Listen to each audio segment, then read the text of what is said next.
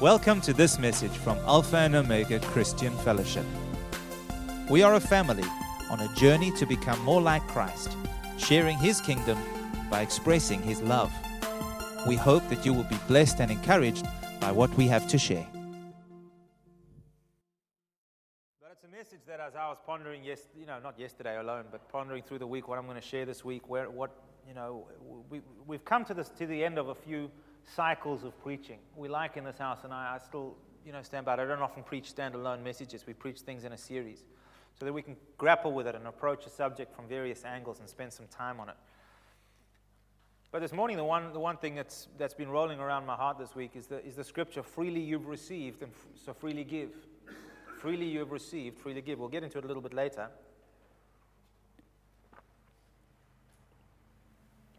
Excuse me. But yesterday morning I got a call from Pastor Andreas, and he said to me, Michael, what one revelation have you had that's completely changed your life? I didn't have to think long at all. I said, the revelation of God's love. He says, that's what I believe you need to preach tomorrow morning. And then I began to understand what God was trying to say to me. It took a phone call because I didn't quite get it. What God was trying to say to me throughout this week. Freely you receive the revelation. Freely give it out. Folks, what we celebrated over Easter weekend is the awesome demonstration of God's love for us. If you think about all that the cross and the story of the cross, the suffering of our Savior, His beating, His whipping, His lashings, the nails and the blood that was shed, it's an incredible picture of how much God loves us.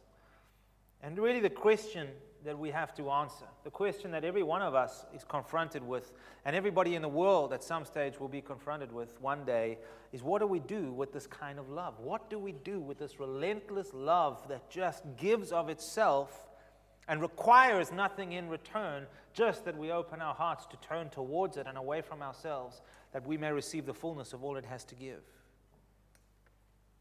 How do we respond to this love? And the revelation that I had, and it may sound very silly to you, but I'm sure that as I speak about this a little bit more, you'll see how so often we get trapped in a certain way of thinking that is not right. The revelation that I had that completely changed my life was not that Jesus loved me. I sang that song in Sunday school. I knew and understood that Jesus loved me. But the revelation that I had is that God's love was not dependent upon my works. Because as a young man growing up, and even, just as we grow and as we live out our lives, we have a sense when we fail of shame. We have a sense of having messed up and feeling unworthy or feeling not good enough. And my journey with God went through ups and downs and phases, where when I was doing right and I was reading my Bible enough and I was praying enough and I wasn't saying too many swear words and I wasn't being too angry with the people around me, God was okay with me. He was happy with me. I could come and ask for things and feel that I had some kind of good ground to stand on with Him, that He wasn't going to be too upset with me and turn me away. However, if I fell, if I looked at her and I looked a little bit too long,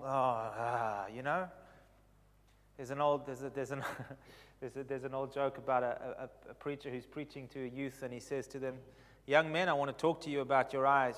Jesus said that if you look at a woman and lust after her, you've already committed adultery with her in your heart. What does that mean? How does it work out? It means that if you look at a woman and you notice she's attractive and all that kind of thing, if you just look once and you do all of that, that's not a sin in itself. But if you look away and then your eyes are drawn again and you look again at her, the second look, the third look, that becomes sin. To which one of the young guys nudges his mate and he says, that's why when I look the first look, I make sure it's a good long look.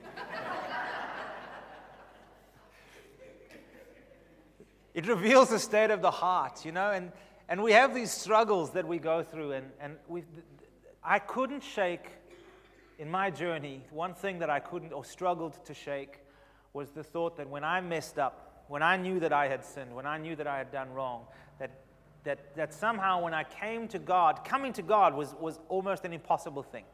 I needed time just away from the pressure of the guilt and the condemnation, because I've heard that Jesus' eyes burn with fire, and I thought, yay, I don't want those eyes to see what's going on in here.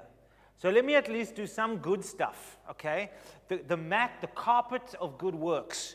So you have this sin, this glaring thing that you know is in your heart and it's there and you don't quite know what to deal with it. But you know, if I do some good here, maybe I can cover it there and cover it there. And maybe when I come to God, you just won't notice it's there. Because I've done some good stuff now. Now I'm in the good books again. Maybe he won't be as mad at me or as angry at me. And I think the revelation that I had is just the fullness of God's love that is so complete, that is so great, that it had absolutely nothing to do with my works whatsoever. Romans 5 verse 8 says that God demonstrates his love towards us, that while we were still sinners, Christ died for us. In fact, my unworthiness is what led to the greatest demonstration of his love in the first place. Isn't that incredible? It's easy to love those who love you back and who do right all the time, right? God's love is so great that those who rejected him, who turned away from him, who literally nailed him to the cross, whose sin, he took my sin upon himself, and yet his love didn't diminish one iota. And this kind of thinking, where we think when I do good, God's happy, when I don't do good, God's not happy, what does it lead to? It leads to guilt, it leads to shame, and it leads to condemnation. Where you just can't come close. You're just too insecure. You feel too ashamed. It's the same thing that Adam and Eve did. The moment they realized that they'd sinned, the moment they saw their nakedness, their vulnerability before God, what did they do? They hid. Now, we don't hide from the people around us. I don't know, maybe you do. Maybe when you know you've upset your wife, maybe it's wise to hide. I don't know. But in our hearts, we hide from God. What does the hiding look like? It means we withdraw. We withdraw. You see, the reason God hates sin, folks, is not because sin is a big deal to God. Jesus paid the price to sin. But the reason God hates sin is because sin causes us to withdraw from who he is. Think about it, the original sin, the first sin, what happened? Shame led to the withdrawing from God. But no, God's love and affirmation has nothing to do with our works, but with who he is. And the point that I want to make to you this morning is that we too often lose sight of this truth. And when we do, we cut ourselves off from his life-giving power. One of the scriptures that fundamentally shifted my heart forward in this revelation is Hebrews chapter 4, verse 6, which says, "Let us therefore come boldly to the throne of grace, that we may obtain mercy and find grace to help in our time of need." The word mercy there is really important because what God said to me is this. He said, "Son, what kind of person needs mercy?" And I said, "Well, God, we all need mercy. You're a merciful God." He said, "Yeah, but why do you need mercy?" kind of thing. You're reasoning with me here. It's helping me to understand. The only kind of person who needs mercy is the kind of person who's done something wrong, who has a judgment against them. So suddenly, may I use you as an example?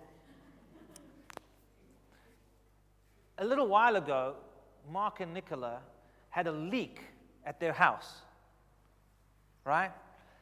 And they didn't realize there was a leak until 2 or 3 days later. And so they had the leak repaired and all the rest. But then, of course, City of Cape Town sends forth their water bill. And their milk tart suddenly got really small. So what do? They sent a letter to the City of Cape Town saying, "Please have mercy." We don't know the end of the story just yet. We'll pray for you after the service for favor. Why? Because there's now a debt against their name. There's a charge that's been brought against them to say, "You've used all this water," and they're saying, "Look, it's before." There's all kinds of conditions to it. I don't want to go into it. It's just the example that popped into my head. And Jesus says in this scripture, or the scripture says there, "Let us come boldly to the throne of grace to obtain mercy." Boldness for mercy. That's incredible. Because in my heart, when I feel I'm in need of mercy, how do I feel like coming? Cowering. "Please, please be merciful to me, God." And you know what that shows? You know what the truth about that is? That kind of attitude before God reveals how little I know him. When I feel like I need to cower before God, that feeling in itself tells me my understanding of his nature and of his character is way, way short of the truth of who he is. Because this verse says, because of Jesus, I come boldly for what? For mercy.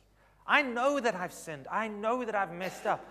But I come boldly because I know that despite it, Dad still loves me. And despite it, he's still going to have mercy on me. I come boldly to receive forgiveness and grace. Now, what is grace? Grace is his favor, it's his goodness, but it's his very presence working in me to do that which I can't do myself. In coming for mercy, I've already proven that I am weak, that I have fallen, that I've sinned, that I've come short.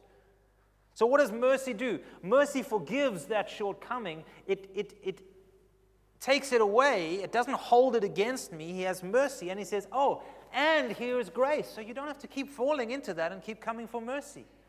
It's amazing how God keeps lifting us up. You know, when we put people in their place, it's generally so that we can bring them down. When God puts us in our place, he always lifts us up to where he is. So when I come for mercy, God puts me back in my place. The same scripture from the Message says, so let's walk right up to him and get what he is so ready to give. Take mercy and accept the help. Take mercy and accept the help. I don't know where your heart is at this morning. I don't know what your struggles are, what you've been dealing with. But the invitation from God remains the same always. Take the mercy. Get the help. Come for the goodness. Receive the provision. Find the breakthrough. It's not dependent on how you perform and how well you've done and all the bad things you haven't done.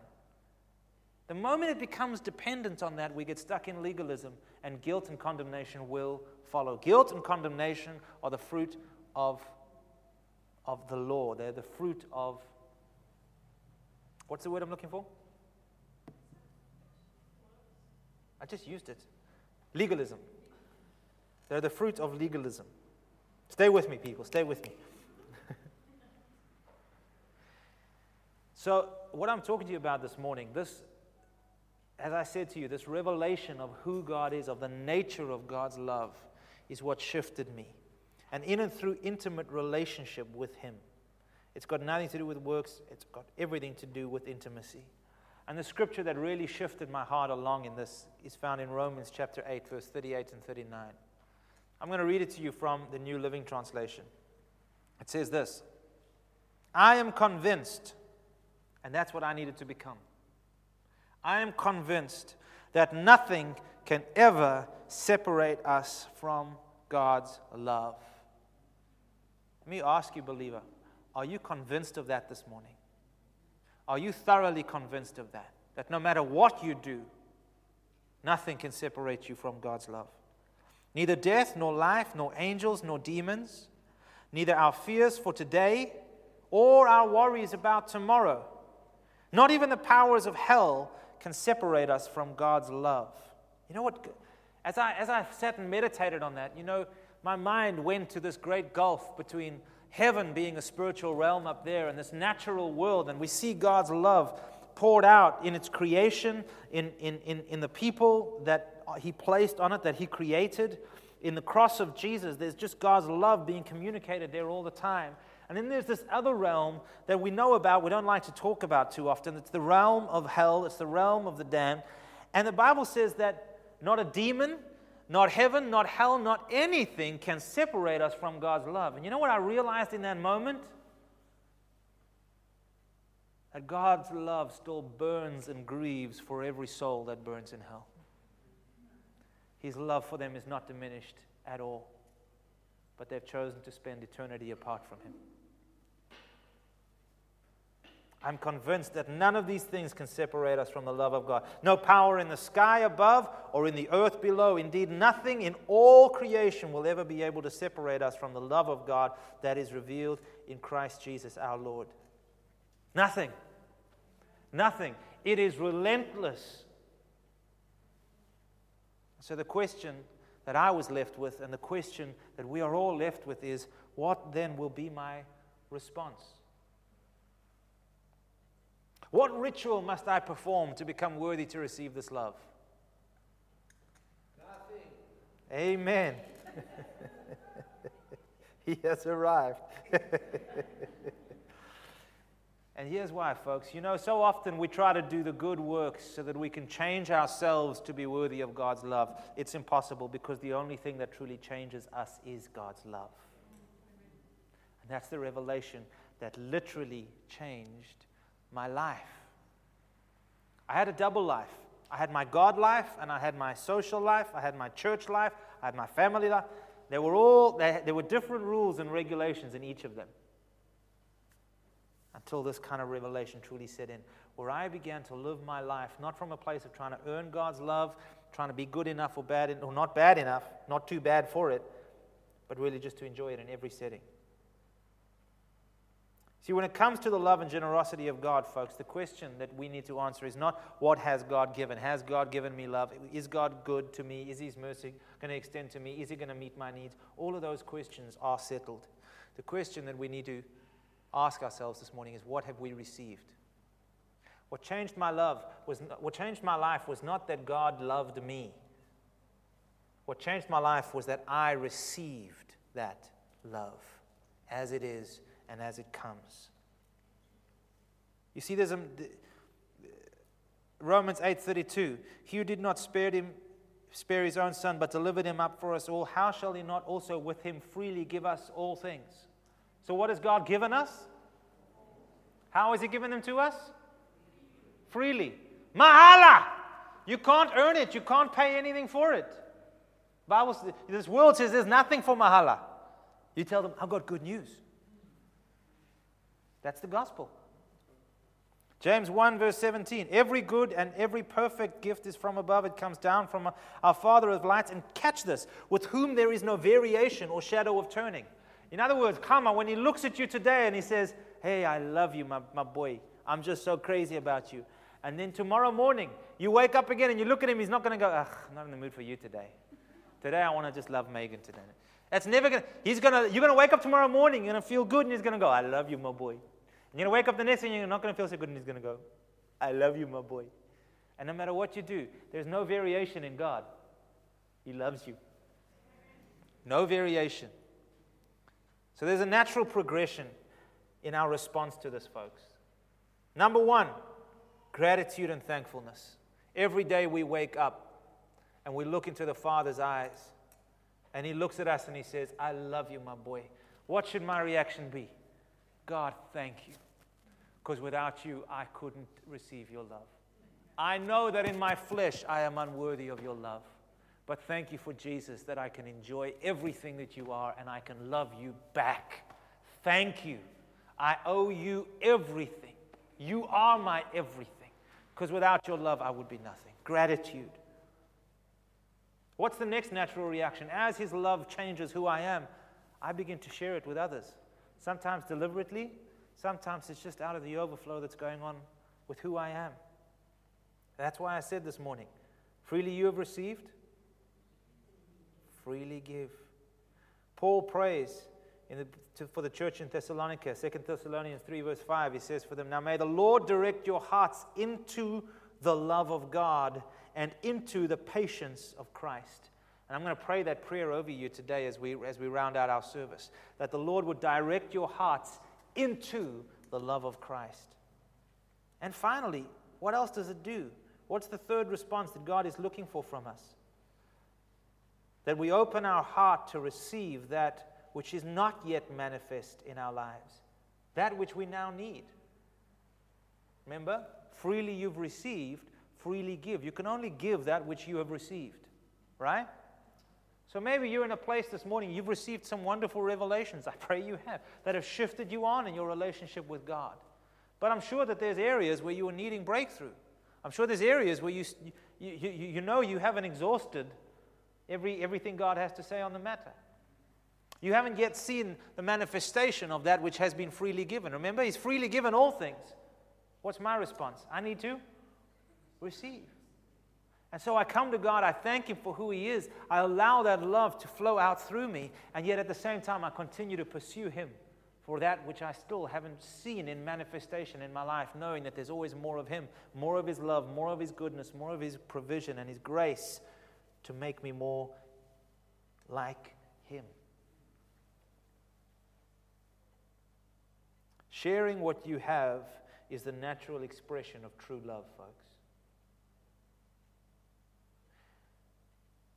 God so loved the world that He gave what He had, His only begotten Son. What have you got to give? Why is that important? It's important because what you have is the seed that produces the harvest of what you need. Did you get that? Let me put it to you this way. If God has given you a revelation of His love, but you are in need in another area, start sowing the seed of the revelation that you have, trusting that God will cause that harvest to come in the area that you need it. That's how the kingdom of God works. What are you sharing? What seeds are you sowing? What does your love walk with the Father look like? Are you stuck in works trying to muster worthiness? Are you still worried about God's pleasure over you? That He's happy with you or not happy with you?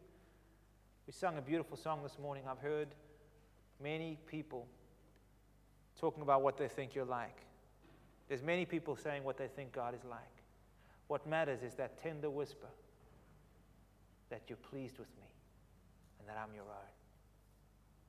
Can you hear the voice of the Father speaking to you about that this morning? Calling you out of works? I'll close with a paraphrase, a portion of Scripture. You can go read it yourself.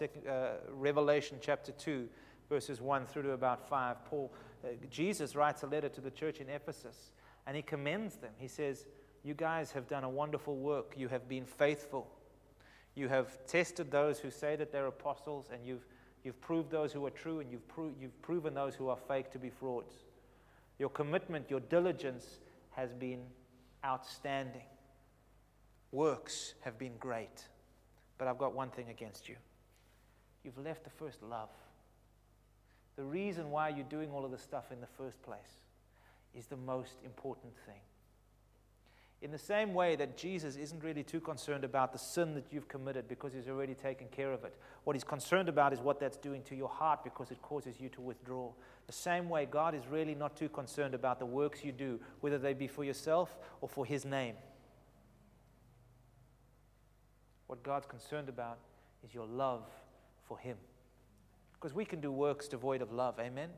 We can serve God with all great gusto and great excellence and be completely removed from His heart. It's the revelation of His love that woos us, that draws us in, that brings us to that place where Father can just love on us, where Father can pour out His goodness on us, and where we are able, aligned to receive it. Amen? You see, it's not enough to know that God is love and that He loves and that He has given.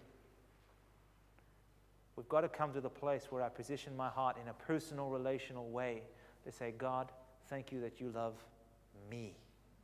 Thank you that you've given me. Thank you that your life is poured out for me.